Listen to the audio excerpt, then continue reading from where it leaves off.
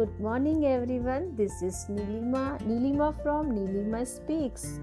I'm just awake and after drinking one glass lukewarm water, I'm sitting here on my bed.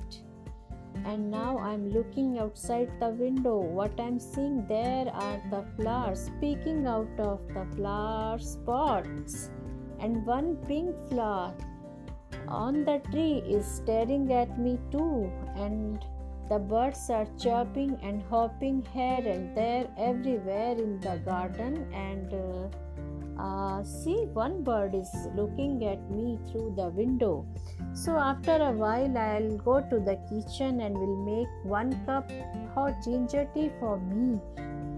But in the meanwhile, I'm not forgetting to take this morning nutrition, which I'm going to share with all of you too.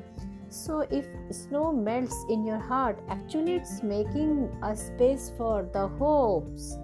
So hopes are today, hopes are tomorrow, hopes are every day. Thank you.